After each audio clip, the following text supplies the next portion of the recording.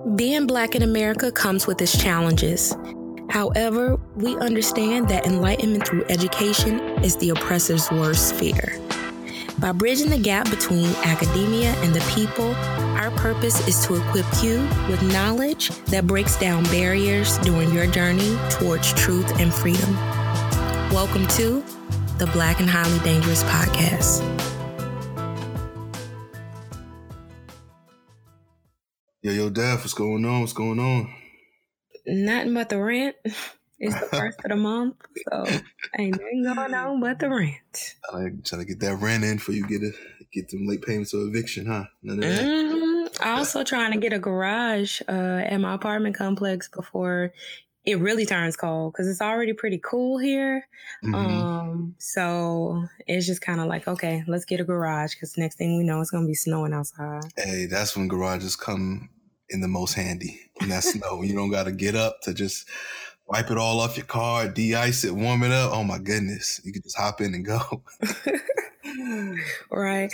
I mean, I don't really need it. It's more so John needs it because he actually has to be at work in the morning time. You know, okay. I got time to de-ice. Because of the academic lifestyle. Yeah, he ain't got nowhere to be is what you say. Yeah, I always tell him, don't be jealous. Don't be jealous.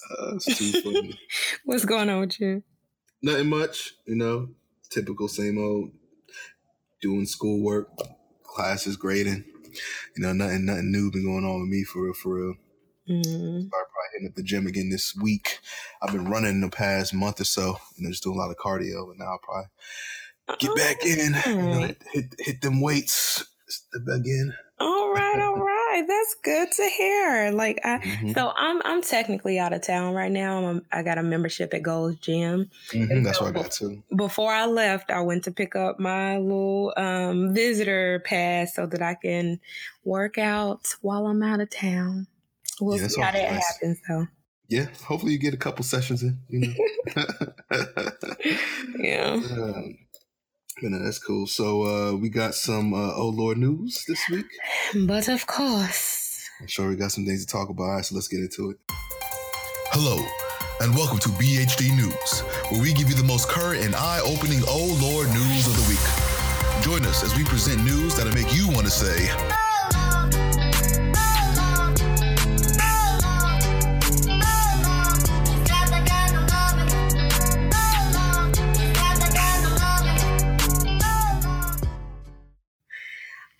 Okay, so one question. Did you watch Saturday Night Live?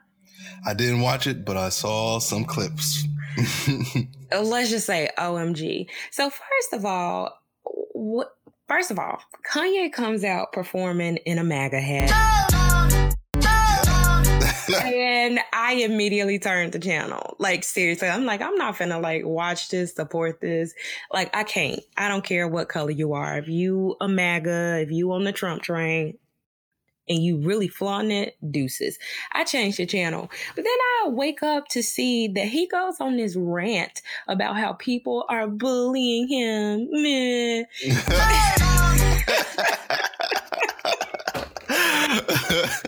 I saw that too. Really taking up for Trump, oh, you guys are doing this thing. I'm like, dude, you really are in a. He even mentioned the sunken place thing. You are in a sunken place. I'm sorry.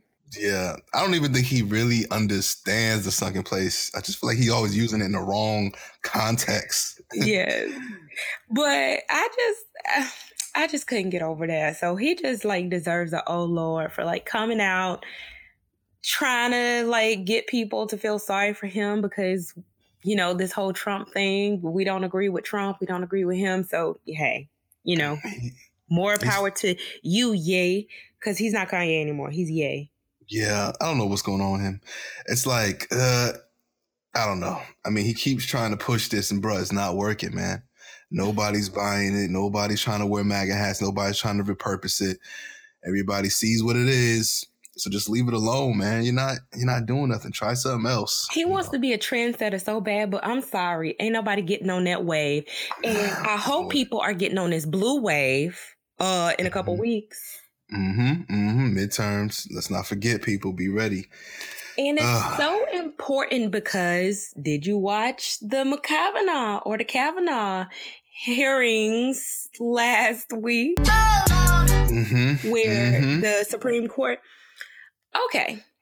First of all, I believe her. I believe the other women too, because they have like more credible witnesses. One who got like all types of top security clearances.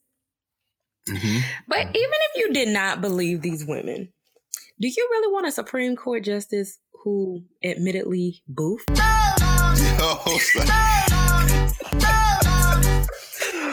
Oh man, like, bro. Yo, if he wasn't sexually assaulting women, I just would not trust his judgment. You would like to tell our listeners what boofing is? Okay, listeners. So in his yearbook, he had like a line in there that says, "Have you boofed yet?" And they asked him about that at the hearing, and he said, "Oh, it just means flatulence. You know, teenage boys are so silly." Child, the lie detector test determined that was a lie. Because when you look it up, when you actually Google it, boofing means ingesting alcohol through your hind part. You heard me right. Your bottom. Your behind. Oh my goodness, man. Bro, we need to get this guy all the way out of here. Several reasons, but boofing is one of them for sure. It's something wrong with him. And you know what? I actually appreciated this hearing because I feel like it gave the world a preview into just the life of like very rich, privileged people. Like I know on Vanderbilt's campus, I was surprised by some of the things that my counterparts who, didn't look like me were doing. Like there was a girl who took a class with me. And, I thought she was so studious because she always talked about like getting out of class and like doing her work. When I finally got to know her, she wanted to get out of class and do her work because she wanted to smoke weed the rest of the night. And like people were doing coke and all of that stuff. And it's just kind of like, you really think these people be living these clean lifestyles? They're so Christian. They're so no. If you really knew what went on in some of these private schools, you'd be like just floored. Yeah, this whole Kavanaugh thing, man, like, one like you, I believe Dr. Ford, right? That's her name. Yes. I believe her, man. I watched her whole interview, her whole testimony. She was being very careful. I mean, like, even like just making sure everything she said was accurate. She wasn't trying to, exaggerate things. She was making sure like, this is what exactly I remember. This is what I don't remember, and I think that's important, right? When you're telling the truth, to me, that stands out. You're just trying to be as accurate as possible and not really trying to use it to sway if somebody's guilty or not guilty. It's just to show what I remember, what I don't. And I think that also intensifies, make people believe her more because it's like, okay, she has no reason to lie, right? And when she says that she's 100% knows it was him, I believe her, right? I mean, I just believe her. And I wish they can get this other guy, what's his name, Judge? That was Mark there Judge. too. Yes. Because I'm like, anxiety, alcohol. Okay, we get it, man. But all you have to do is just say, was Kavanaugh there with you? That's it. He don't want to testify under oath. That's what that is. He doesn't want to because they'll probably ask him other questions that'll make him nervous. But I mean, that's just the point. If she's saying they both were there, Kavanaugh said he wasn't. She says he was. So this is what the GOP wants. They want that he said versus she said and leave it at that. But if you get that judge testimony and he says, nah, me and Kavanaugh were there, then that automatically shows that he's a liar. And to me, we already kind of know this. Yeah. Some of his Yale classmates and high school classmates actually went on the news after the hearing and was like, yo, he's lying. Like, he wanted to present himself as like this church boy.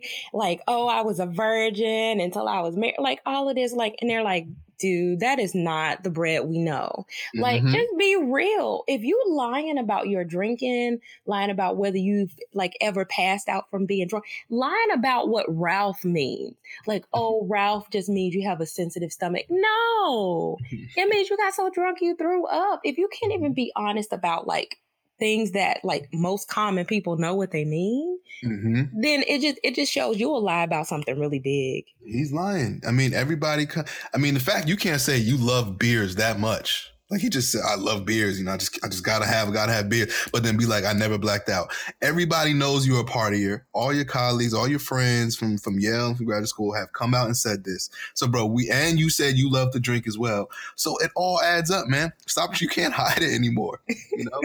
And I was even thinking, I was like, what if this was, you know, not that I would be in this situation, but I'm like, yo, your friends, your colleagues in graduate school, they know you. You know, I couldn't be up there being like, yo, you know, I just always studied. I never hung out. You know what I'm saying? Never turned up. Everybody would come up like, Ty, come on, man. Yeah, I would be like, the lie detector test told me that was a lie. Like, I turned up, y'all. Don't ever let him fool y'all. Exactly. So they have no reason, and plus they have no reason to lie. You know what I mean? Why would they all be like, oh no, if he really didn't do it? Like, come on. So we'll see. I'm glad that they pushed for the FBI investigation at least. Flake.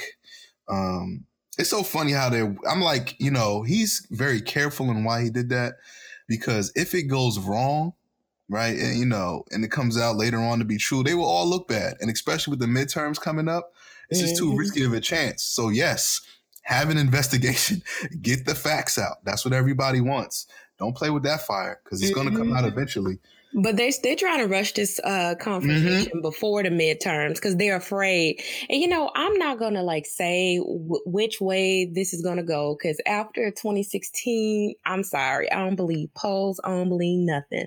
But all I can say is y'all better get out there and vote. Like, I already have figured out my early election voting day. I'm going to be there bright and early with getting my I voted sticker. Like, seriously. Definitely need to vote, because this is where we can regain control to whatever we want to see. We got to go out there and do it, people, because this is nonsense, man. This guy should not be on the justice. But we'll see how it turns out. Okay, so you know what? Random, because I mentioned weed, but there was this random story I came across. What about LAX is about to let people start flying with weed? I seen that. They're saying they will let you fly with 28.5 grams or less. So don't be calling up 28.6, people. Yo, like, I mean, I'm not saying, but I'm just saying, like, people could, like, take some to friends. Yeah. I mean, but they were also careful in, you know, the subtext. They said, listen, we're cool with this, but don't be careful where you're flying to, because you may land in an airport or a state that's not cool with it, and then they'll lock you up. So they were like, be careful. Please be careful, y'all, with airport stuff. Yes, I agree. But, you know, it's a start. It's a step. And it will be interesting. What I am worried about, though, is, you know, even just people just, you know, abusing the privilege. You know, all of a sudden you're going into the bathrooms, you know, you can smell it. Smoking, people, you know. Yeah. And I just worry when kids are around. You know, that's the only thing. Airports, you know, they got a lot of people. And so if you got it, just keep it in your bag. Wait till you get in when you need to get. Don't have to light up in the airport, people, because then you about to ruin all of this. You know? Yeah. And bring me some gummy bears. Just playing. I'm just playing. I don't smoke weed. I do like gummy bears. I mean, the non, you know, cannabis type. So no cannabis, no CBD. No. Okay, this other story is, you know, kind of sad and upsetting. So, a student at North Carolina Central University was found dead after being shot by a security guard off campus at an apartment complex last week.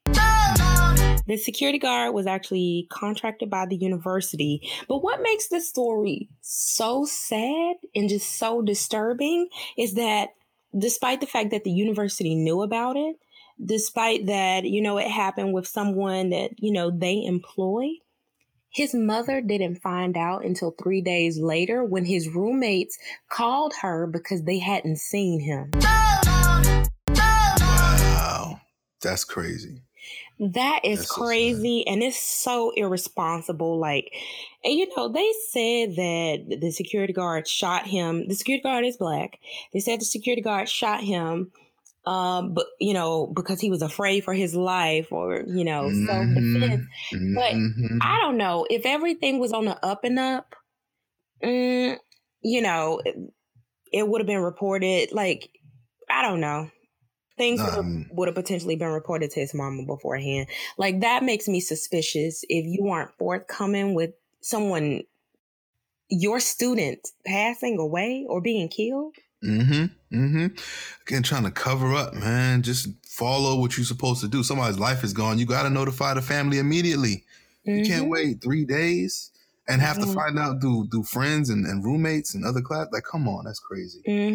His name was DeAndre Bellard. We'll try to, keep up with this story to see, what happens with this, but very unfortunate circumstances. Again, there should be consequences just for the fact they didn't follow proper procedure and letting the family know. Like, that's big. That's huge. And old boy was back on the job a week later. It's crazy, man. And students are gonna feel safe around this guy now. Right? Like crazy. All right, that's so sad. All right.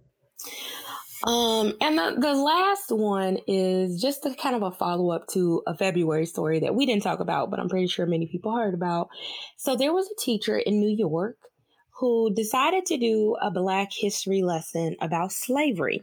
Well, she called out her Black students in the class and had them lay on the floor while she stepped on them to simulate what it was like to live in cramped conditions on slave ships. Okay, so remember that. Now, she's been fired. What about she is now filed a $120 million lawsuit against the city, against the school district for reverse racism.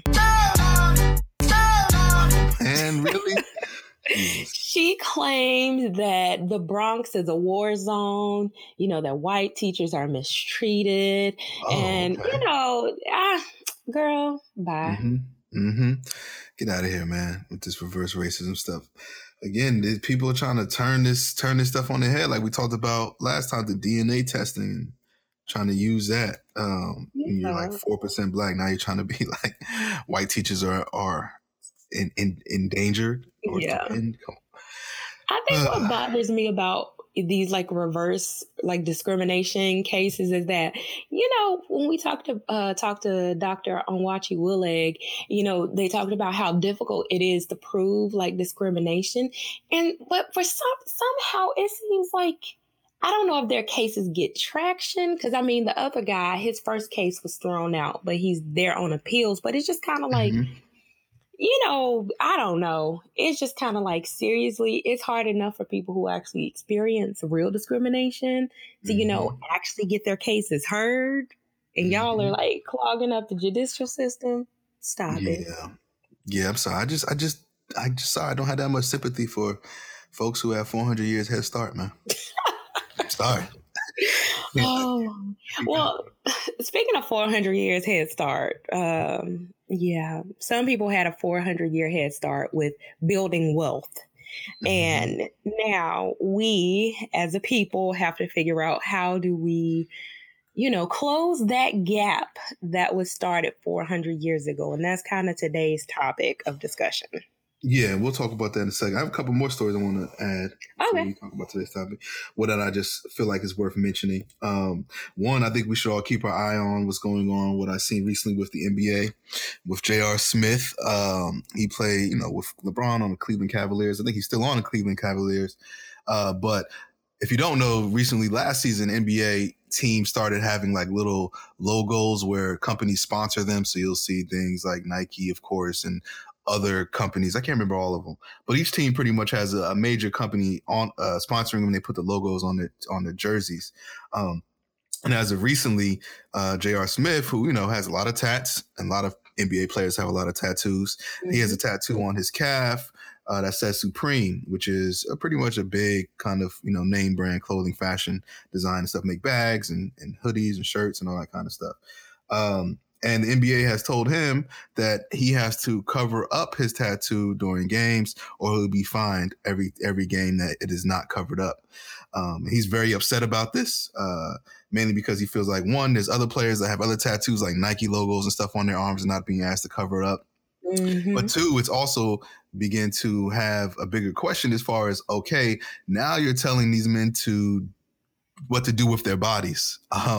He clearly had this tattoo for a while, hasn't been an issue, but now because of the new, negotiations and contracts with these other companies, they feel like he's advertising a competing company and that he should cover that up, which is problematic in a lot of ways. And I find issue with that because I just feel like it should not be allowed. Whatever people have on their bodies, should be what he should be allowed to do. You shouldn't be telling him to cover it up. So I think we should keep our eyes on that because it just came out from these past couple of days, and I think it's going to spawn a lot more conversation.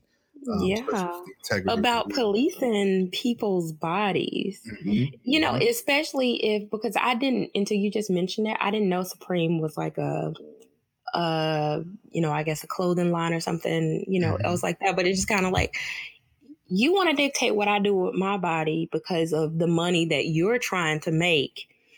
And I don't know. That doesn't sit well with me either. Mm-hmm. And it's interesting because Supreme is also a line that, a lot of people of color wear, right? I mean, Khaled promotes it all the time and other, big hip hop artists and people in the industry. So it's also interesting, too, why that brand do they want covered up, more than others. So we'll see. We'll see if other people have tattoos and what the conversations would be. Because I know there's players out there with Nike tattoos. And Jordan tattoos and emblems. But that's not an issue, right? If it's not with whatever company they have. So we got to pay attention to this too. I'm glad J.R. Smith, he posted it and has been vocal about it. So we'll have more conversations. Another topic that I saw was interesting was that, we've seen that since 2008 and 2016, that the divorce rate has dropped by 18%. Oh, wow. Yes. And you know who they're giving this credit to? Who? The millennials. About time to give us credit for something good. They all blaming us for all the bad stuff. That. Exactly. Oh, you baby boomers, take that. Increasing this divorce rate. Now we're trying to right your wrongs. Right. In all types of ways. But the U.S. Census has, is where this data has been collected. And pretty much the reason they're saying that the divorce rates have decreased is because millennials are just waiting later to get married. Most of them are waiting to start their careers or have a stable job and have stable finances. And many of them are getting married after the age of 25.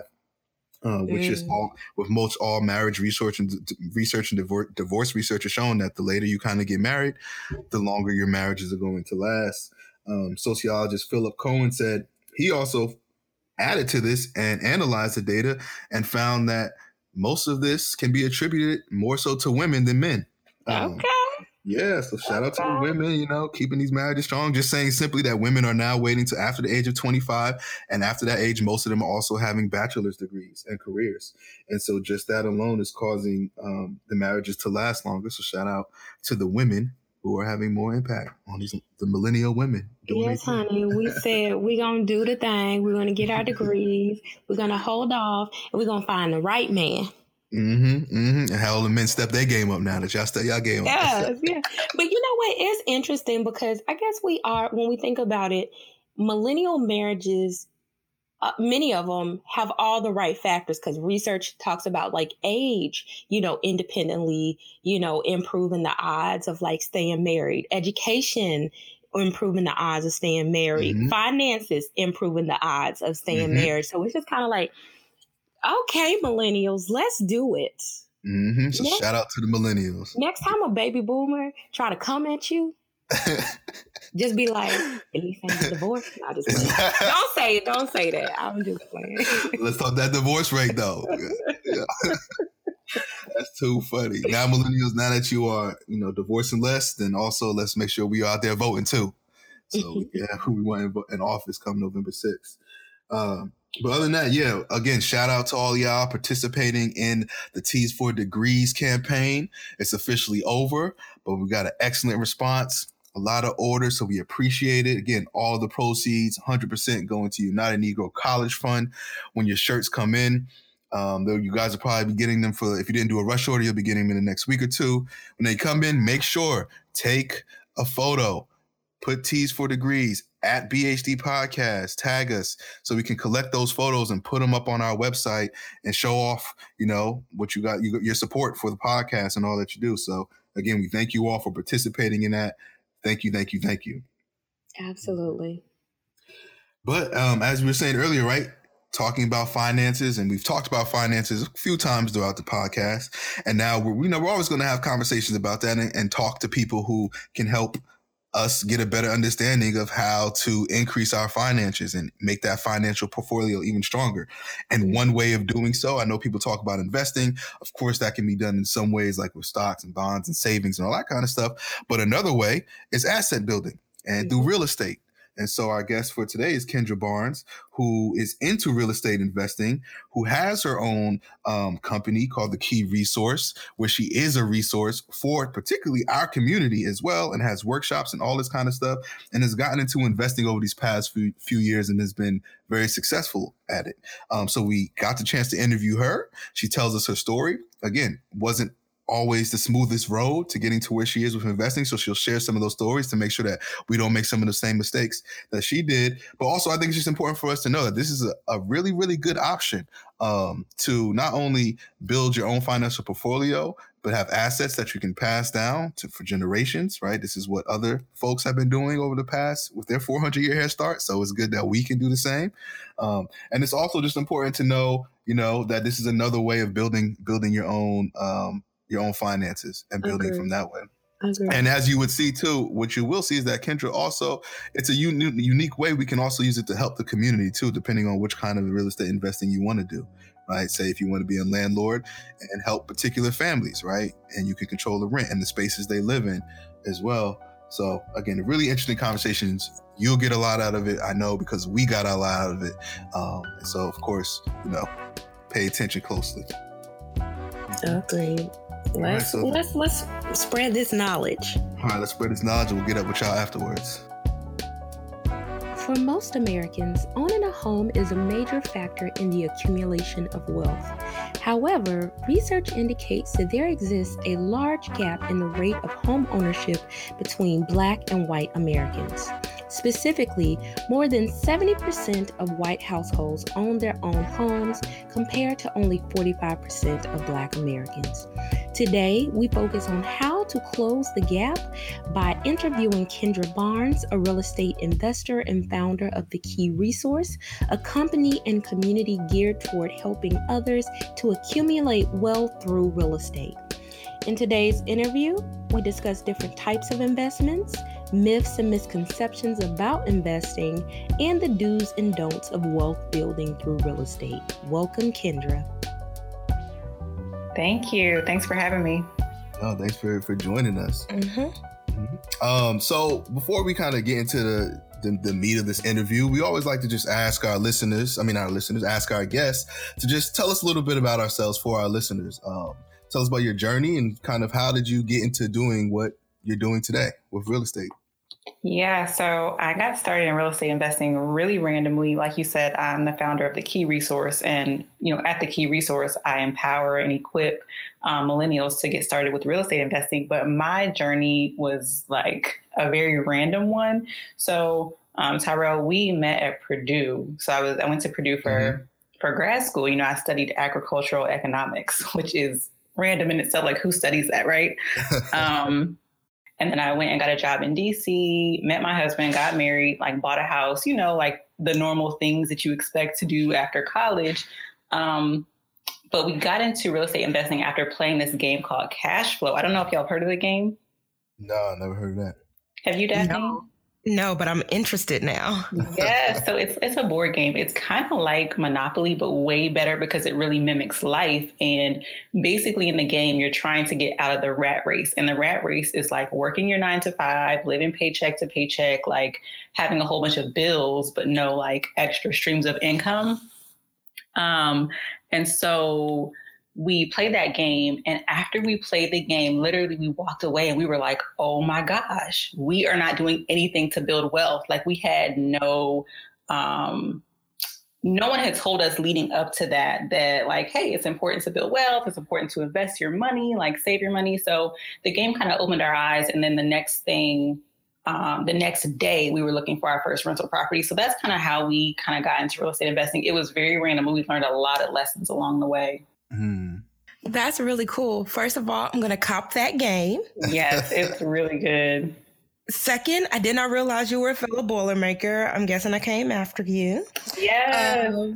Yes. And 3, I definitely want to get into real estate investing. So I'm going to probably ask the question that all listeners want to know. Just what are some major concepts in terms of real estate investing? Like, what are the different types of investing? Like, just what are some of the words that people should know and start to probably Google and research if they are interested in real estate investing? So there are so many different ways to get in on the game. So my husband and I, we are what's called buy and hold investors. And that basically means you buy a rental property and then you rent it out. So basically we're landlords, right?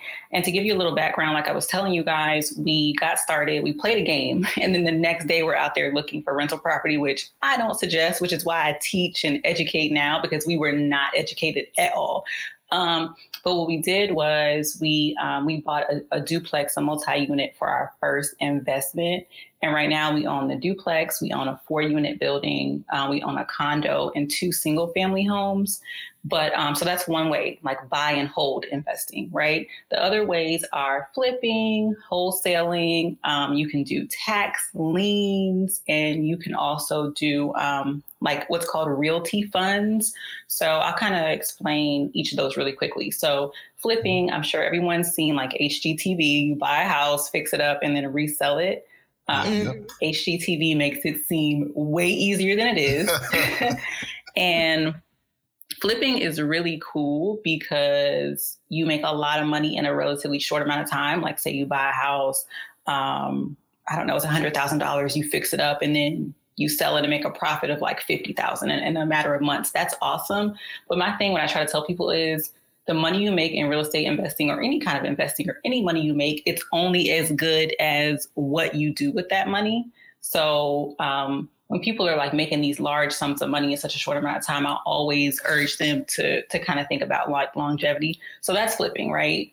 Fixing up a property, making some money off of it. Then you have wholesaling, which you're really not buying a property at all.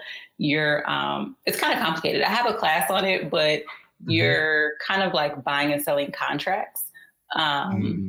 So then you have like realty funds where like if all 3 of us wanted to kind of get together and invest in something together, you can do it like that. So there's all different kind of ways to get in the game. But my husband and I, we're buy and hold investors. Okay. Yeah. So I guess for our listeners, just to maybe provide a little more context, and I'm sure every situation is different. So I guess I'll try to paint the picture in a way. If you have somebody that maybe doesn't have a lot of money, maybe somebody that has an average amount, maybe a little bit of maybe, liquid assets or some cash flow. And then people that have maybe a lot of money to kind of experiment with real estate. What would you kind of suggest at each tier that they should maybe start to look at if they wanted to get into real estate investing? So, yeah, I'm glad you asked that. That's one of the biggest misconceptions of real estate investing is that you like have to be rich to get started. And that's one of my like biggest points to dispel, because you can really start like where you are right now with what you have. So one of the ways to get started, like if you don't really have like much to put towards it, is like I said, like tax lien investing. And I can share with you guys some different links and resources so that your listeners can learn about it. Because you can start investing in tax liens with like as little as like $500. And it's a great way to grow your money. Another thing, like I told you guys, we bought a duplex, and I don't know if y'all know, or if any listeners out there know, but when you're buying a rental property, like if you're buying a property that you are not going to live in, you have to put 25% down. Like if you're going to get a mortgage and you're going to buy a property that you are not going to live in, you have to put 25% down. That's a lot of money. If you do the math and think about like how much properties cost, you're looking at like $50,000, $60,000, $70,000 that you need to have cash. Like who has that? We're out here paying student loans, like stuff like that. But there are so many ways to get around that. And one of the little known ways to kind of save money on buying a rental property is called house hacking. Do y'all know about house hacking?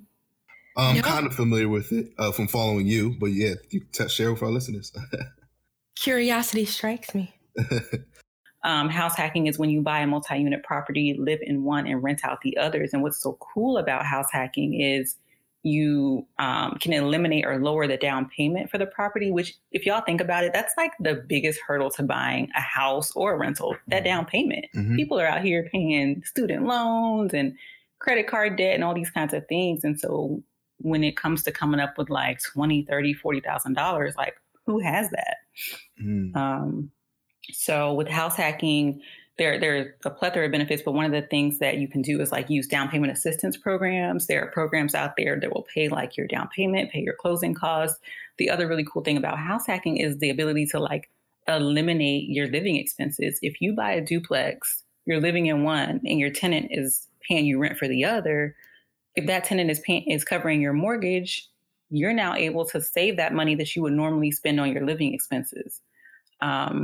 And so when we first started out, like I was telling you guys, we bought a duplex. We had to put like $52,000 down. We had no idea house hacking existed.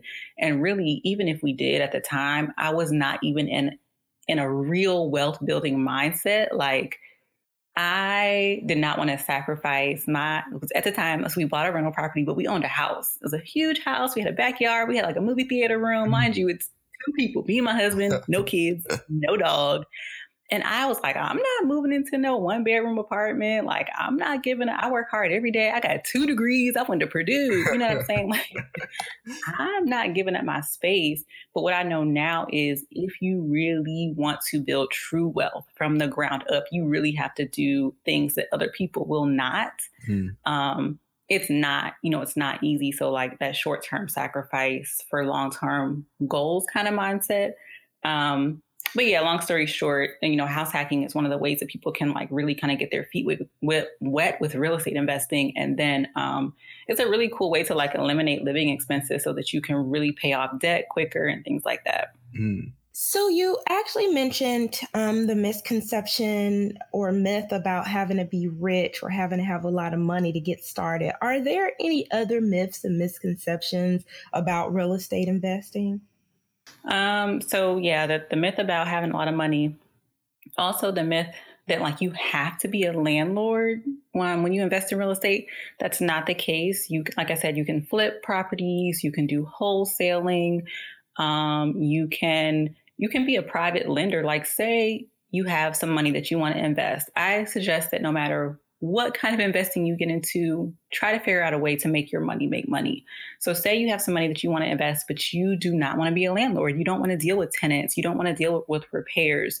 You can lend money to other real estate investors and get a return on that money. So you can still have your money working for you, but you don't necessarily have to be involved in the day-to-day. So there's a huge opportunity there. So when you when you're talking about sacrifices, I think to make wealth and to grow wealth, you do have to make sacrifices. How long, for our listeners, how long did you stay in the 1-bedroom? Was it years? Was it a little bit of time? Was it?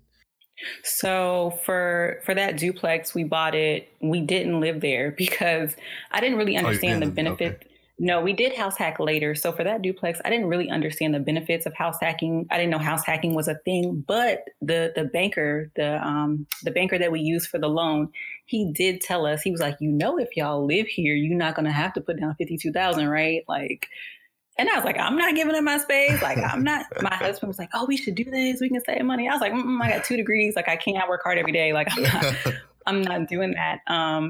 But then the next property we bought was a 4-unit apartment building, and it was $800,000, and we only had to put down $17,000 because we lived in one unit and rented out the other. And this is so huge, y'all, because we bought an $800,000 property with $17,000 down, and we make $12,000 a month on that property. So like that's like the true definition of leverage and like making your money work, right? Yeah.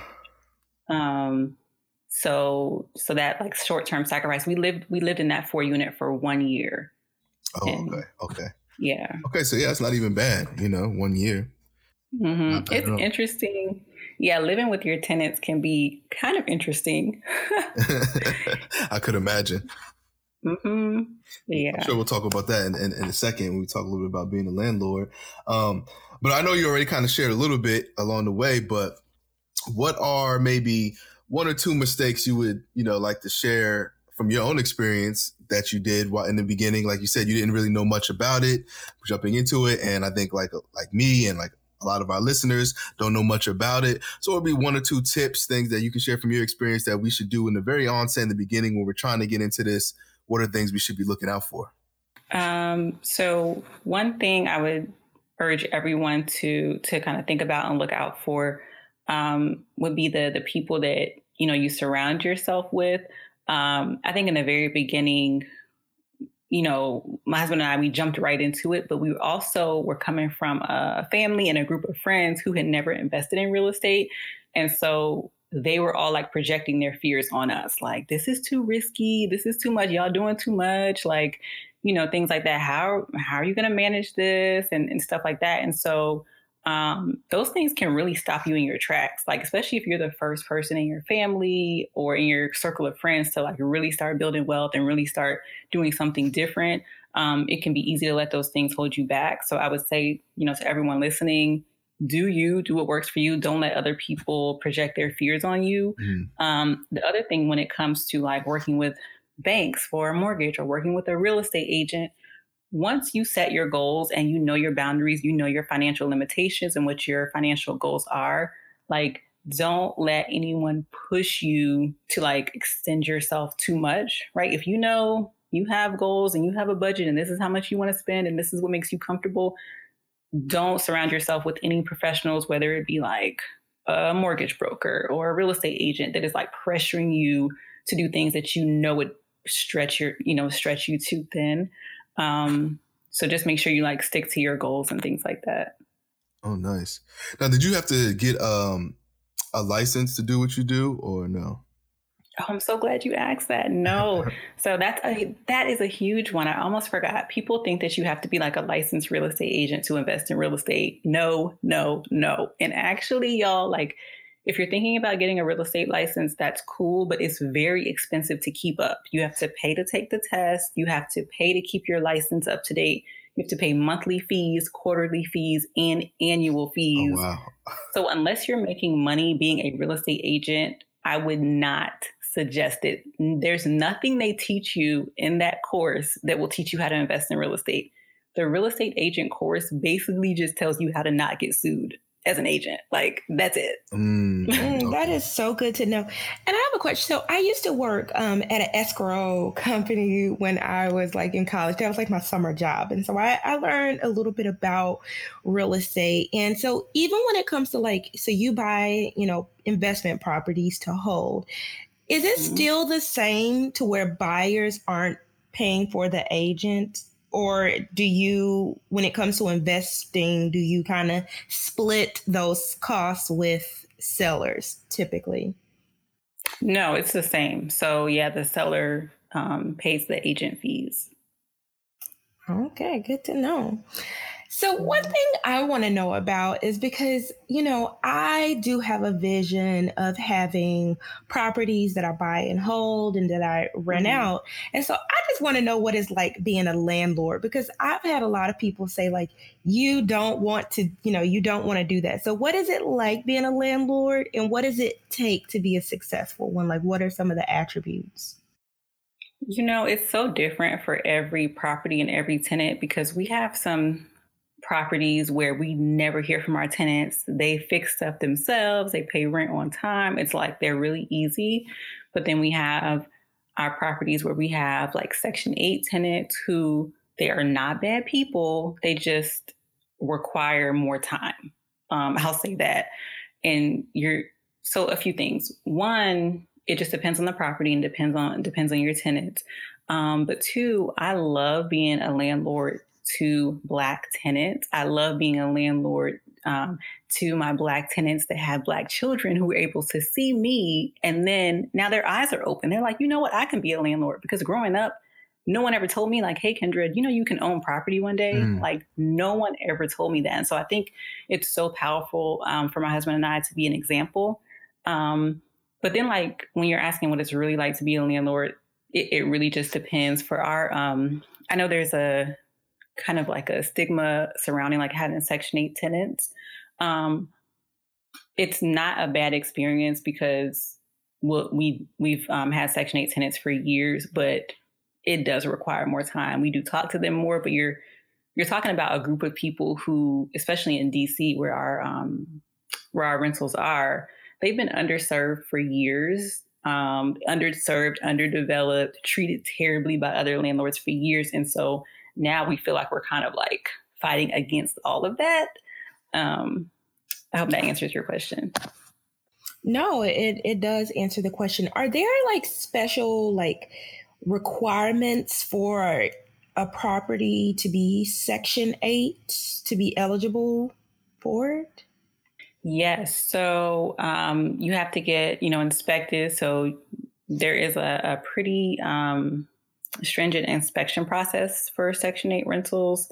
There's like a application process and things like that. So, but just like with any screening process for tenants, you interview the Section 8 tenants. You can even go and like see where they are living currently, and kind of like look at their place and see how they are and things like that. So, yeah, it's definitely not bad. And I will say like we get more. So usually Section 8 pays like above market rent. The pay is really, really good. So, I mean, it's kind of like, it's worth it. Even though we do find ourselves interacting with our Section 8 tenants more. So, we kind of touched on this a little bit, but I think maybe we can just get a little bit more concrete with some of the things, a couple of the steps. What advice, someone that wants to begin investing, what advice would you kind of give to them? Kind of like, what would be the first steps that they need to do? I know you said definitely be careful who you're surrounding, reach your goals, and if that's something you want to do it. But as far as maybe things like budgeting and stuff like that, should they have, what kind of plan should they begin to try to at least think about laying out to make sure if this is feasible, or what kind of moves they should do when they're trying to do this kind of investing? So first, figure out like, why do you want to invest in real estate? Like, are you trying to pass property down to your children? Do you want to make passive income? Like, do you have a monthly number in mind? Like, I want to make $800 a month. Like, what is your goal, right? And then kind of work backwards from there. Once you figure out how much you want to make per month, what does that look like where you live? Like, what price range does that put you in? If you want to make $800 a month, where do you need to buy? What kind of property do you need to buy?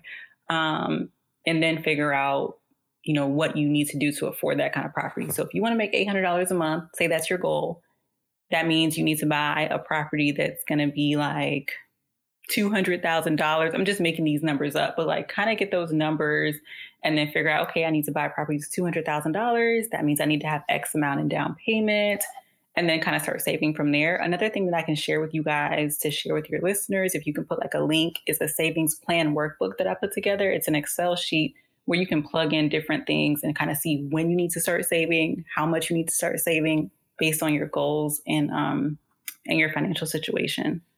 Oh, nice. Yeah, we'll definitely share that link for sure when we publish the episode. But beyond like the goals and things like that, I would say definitely start doing research. But once you start doing research, do not get analysis paralysis. I think a lot of people start learning and they get so scared to make the leap that they just keep learning, keep attending like seminars and keep buying courses and reading books. But you will learn the most by doing. Like, you have to jump out there. And what I tell people all the time is like, say you jump out there and you make a mistake, you're going to figure it out because that's your money on the line. Like, if you buy a property and you thought you were going to flip it, but it ends up not selling because whatever, put a tenant in it. If you can't find a tenant that's going to, if the market rent in your area isn't enough to pay you what you're looking for, do Airbnb. Like, you're going to figure it out because that's your money and you're going to make your money back. Like, you have to jump out there and do it. Yeah, it makes sense. There's risk associated with everything, I guess, right? And you can't perfectly plan everything out and do the best you can, but at least what you're saying is that there's always ways out of it too, you know.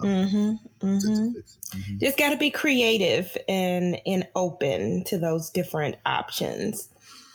So, as a Black woman, can you explain why it is so important for people of color to begin figuring out ways to build wealth? Like, why is this important for us? Like, why should we begin and continue to have these conversations? It's so important, y'all. This is why I started the Key Resource, because I don't know if y'all saw that article, and I know you are in like the education realm. So I'm sure you have. And if you haven't, I know you'll have some. I can't wait to hear what you think. But there was an article like back in 2010, and it was talking about the median net worth of Black women. Did y'all see that? No. I did, and I've seen like some articles about like the net worth of like Black people in general, and it's kind of I'll let you drop the hammer. It's so sad. Yes. So the 2010, it said the median net worth of Black women was $5, and that includes Oprah, Beyonce, Serena, whoever you want to include. As a whole, Black women were worth $5. Oh. $5. Yes. $5. And Black men were not even on the spectrum, which is even worse. Jeez. But I think the most recent article I saw said that the Black family as a whole, the median net worth was like $1,000, which is still really terrible. When you look at our white counterparts, where theirs was like 40,000. Wow.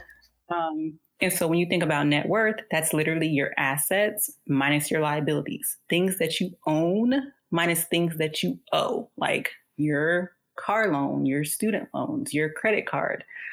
We don't own enough assets. Like, we have to get in the game. But on the flip side of that, I think we're just now getting to a place where we are able to be owners. We're not getting that like generational wealth passed down. Our generation right now is about to change the game. And that's why I'm so passionate about empowering my peers to do this, because we're in a position where we can, and we can really, really flip the script. So yeah, I'm just interested to see how y'all feel about that. Like, what do y'all think about it? Well, I would say for me that like I've read some of those articles, and I read one related to Boston where I most recently lived.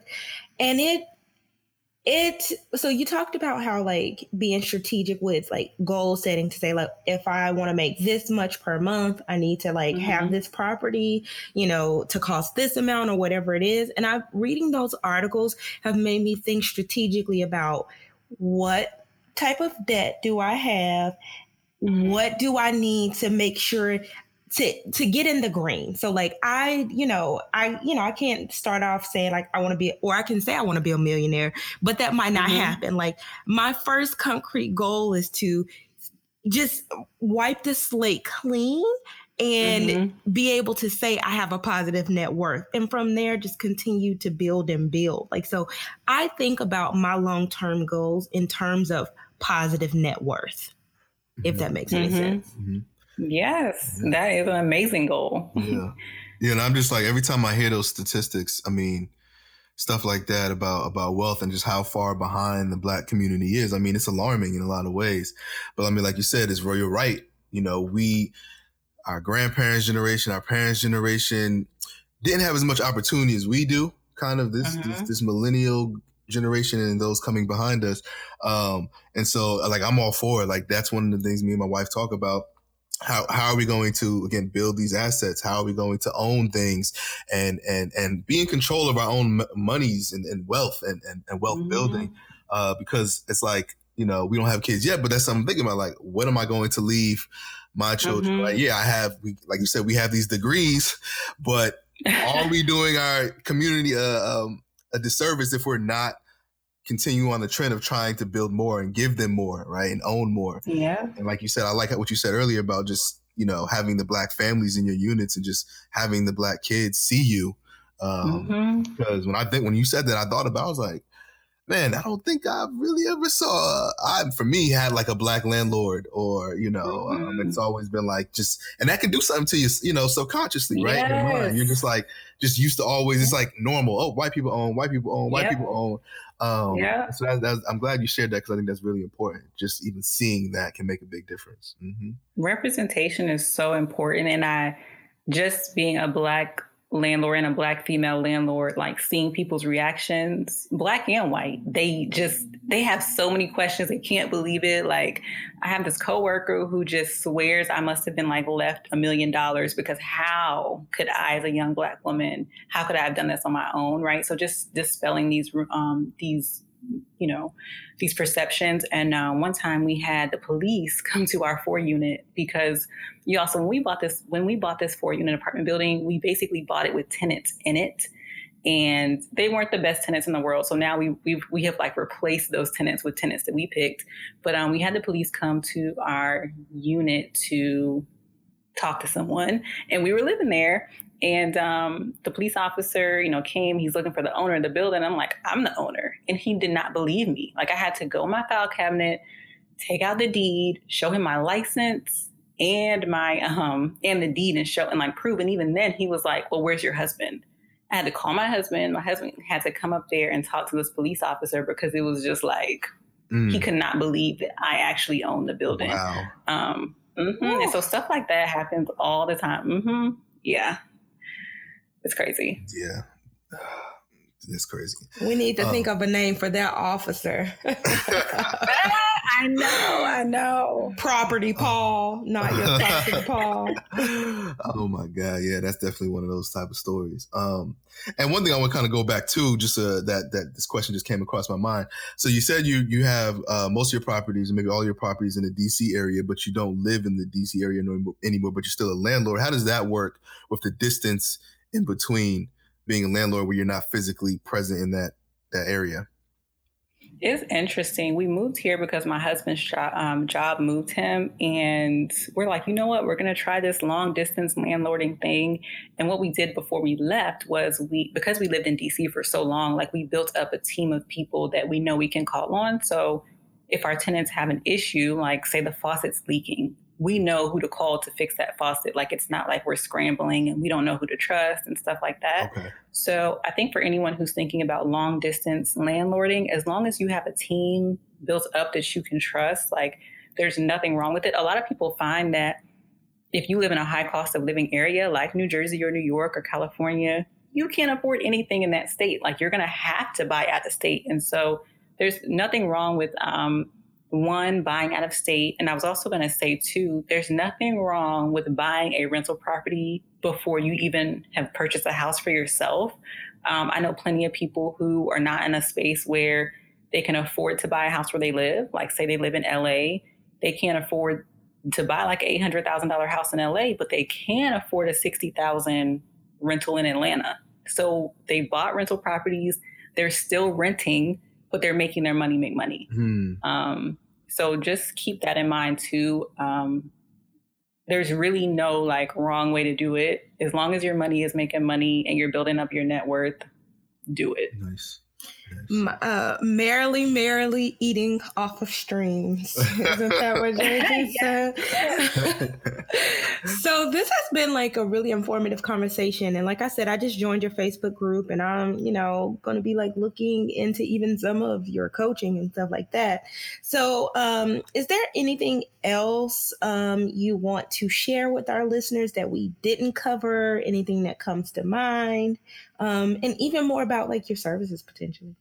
So I do have some courses. I'll share the link with you guys, but I just really want to encourage people to just like get started. I know it's really scary, but like everything that's worth anything is like on the other side of fear, right? So you have to just push through, do it. Reach out if you need help. I do have like coaching services like you mentioned, Daphne, but just do it. You learn the best lessons by just getting out there and doing it. But if y'all have any other questions, let me know. Yeah, no, for sure. So where can people find you? Website, social media, all that good stuff? So yeah, you can find me on Instagram at The Key Resource, THEKEY resource, The Key Resource. And once you get to my Instagram, pretty much everything is like right there in the link in my bio. So yeah, let me know if y'all have any questions. I love talking about real estate. So DM me, email me, and I can't wait to chat with y'all. Yeah, for sure. For all our listeners, definitely check it out. And like I said, I've been following, I know Kendra from Purdue, but also been following her on Instagram with the Key Resource. She definitely is very engaged with her followers, always posting questions that they get. She gets in her DMs, posting it onto her page. And I find it very helpful too, responding to comments. So again, we're not just blowing smoke here. She's not just blowing smoke. She is very engaged with her, with the people the people engaging with her on her social media accounts.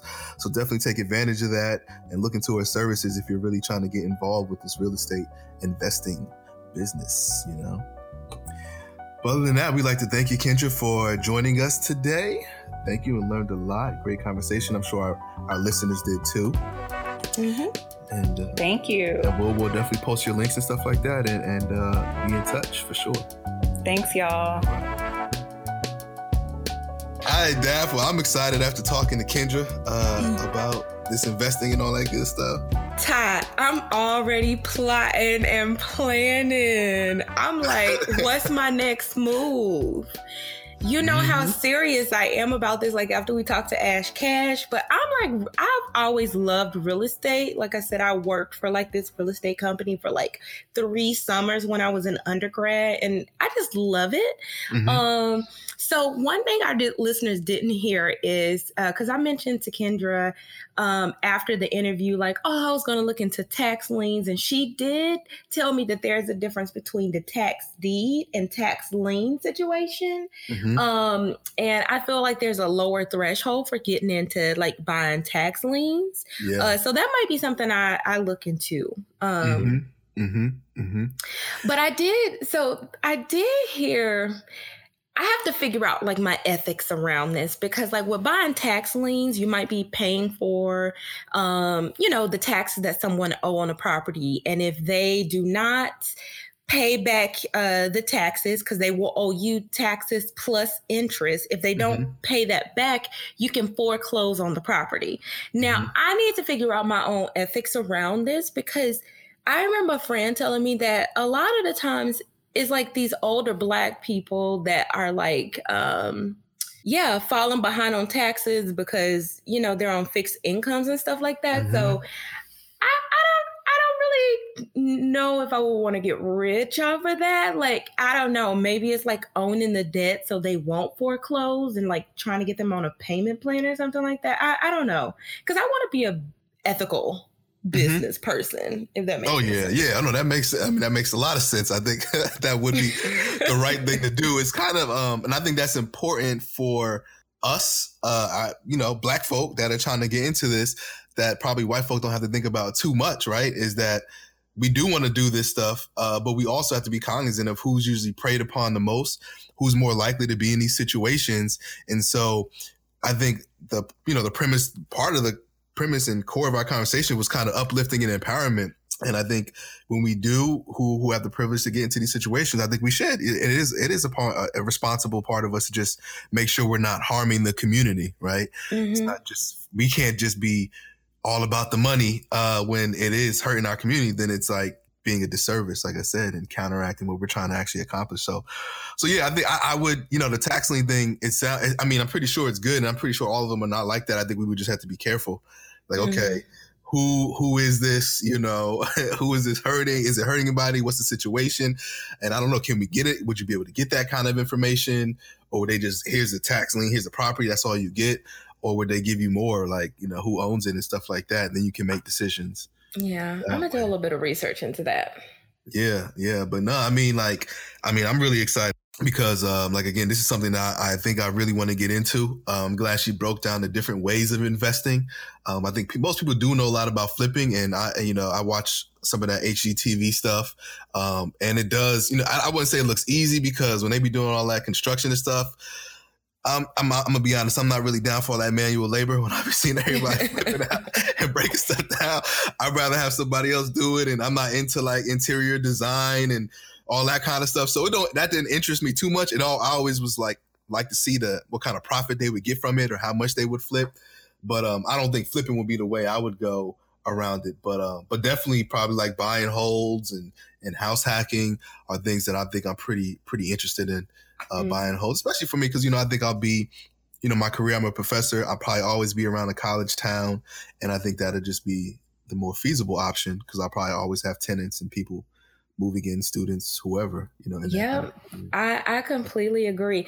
And another thing people don't think about when it comes to those house flipping shows and be like, oh, $50,000 profit or whatnot, you got to pay capital gains taxes on that because like if you like have like a property for like under 2 years or whatnot and you're selling it, you have to pay like a higher like tax than you would compared to if you held the property for like a longer time. So like those are considerations that you have to think about. I don't know a lot, but I know a little bit, Oh yeah. People always forget about the taxes. Like, oh, I just got 50,000. I'm good. No. No, you might Uncle have Sam 25.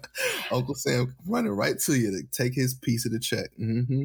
But speaking of that college town thing, I'm about to see when we finish with this, I'm going to see if I can convince John that during our next move, would he be willing to sacrifice housing for a year or two and live in maybe a unit that we own so that we can get that down payment assistance thing.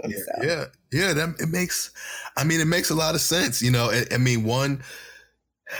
It looks like if you want to start at least to begin to build your wealth, it's going to probably have some form of sacrifice, whether you're pulling from some of the money you saved and you like your money sitting in that savings account real nice and you got to put that down payment down if you really want this property, or like you said, instead of paying 25% of a down payment and you got to live somewhere for a year for a 3% down payment,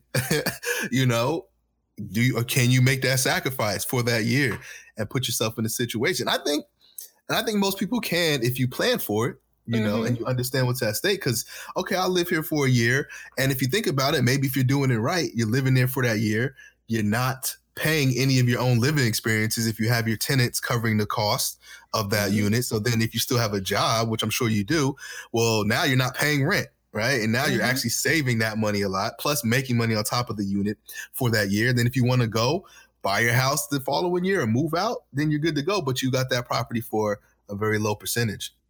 And I think the big thing about that is seeing that like you will eventually need capital. So if buying your first property is buying something where maybe you did have 25%, but if you can save most of that, for either a down payment on another house or a down payment on another property when you really need it, that just seems smart. So, and it's no secret because I follow a lot of celebrities on social media, and a lot of them are always promoting. Somebody like DJ Envy comes to mind, always promoting investing in property and buying units and renting out and tenants and making a lot of his money and wealth and assets off of doing this very thing and the connections he have in the New York and New Jersey areas. And so it's something that really gives you that passive income. And that's what we talked about with Ash Cash, which he says is something that should be one of our number one goals as a community, is figuring out ways to get passive income, making money while you sleep. And like Kendra said, getting out the rat race from playing that game. And I think that's just important, man, because don't we all want to live like that? Like you just sleeping, knowing that your bank account is getting higher and you don't got to do nothing. I'm not saying nothing, but you're not putting that hard labor in like you would at a place you're working.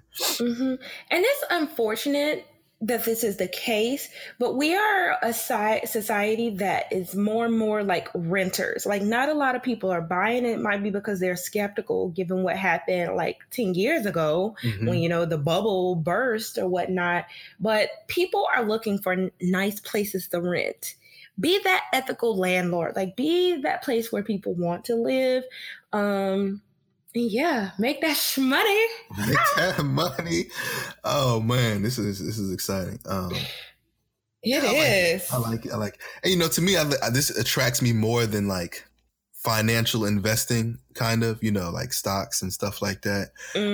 Because I just feel like you can have a little bit more control over, like the properties you want. Of course, your plan, who lives there, but also, like she said, like, you know, there's risk associated with it. But if something were to happen, you can still figure out ways to still make your money, right? Yep. I couldn't flip it. Well, now I'm gonna have tenants, or now I'm gonna do Airbnb, or now I'm gonna do something else. And so it's like gives you options too, where you can get yourself out of a jam if there is one, where it's like, and plus I just don't know much about financial investing. So it's like I have to give my money to somebody and just keep watching it and hoping it grows. Or I like to have a little bit more control over my finances and see what I'm doing with it. What's it doing? Where's it going? Yeah. Mm-hmm. Yeah, but yeah, exciting. So again, like we said during the interview, make sure to follow Kendra's account at The Key Resource. I follow it. Very engaging. You can ask her questions. They have on the website a class kind of session stuff where they teach you a whole bunch of things and you get unlimited access to it for I think like around $200 or so.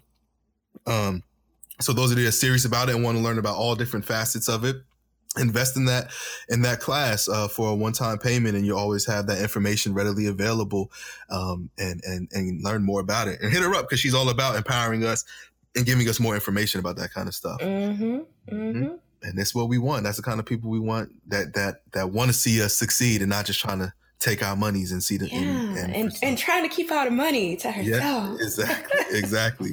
So those are the kind of people we want to do business with. So make sure y'all go ahead and jump on that opportunity. But other than that, as always, follow us on our social media on Twitter, Facebook, Instagram at BHD Podcast. Email us at bhdpodcast@gmail.com if you have any questions, comments, concerns, topic ideas, what have you. And then continue to rate and review us on iTunes. Please, please, please, please, please do that if you haven't did that yet. And as always, continue to share us with your friends, share us with your family, and share us with your enemies, and continue to be the oppressor's worst fear. If you're interested in continuing this and other conversations, visit our website, blackandhighlydangerous.com, to subscribe to our email list, suggest topics, and participate in our discussion forums. Follow us on Twitter, Instagram, and Facebook at BHD Podcast. And please don't forget to subscribe and rate our podcast on your favorite platform. And as always, continue to be the oppressor's worst fear.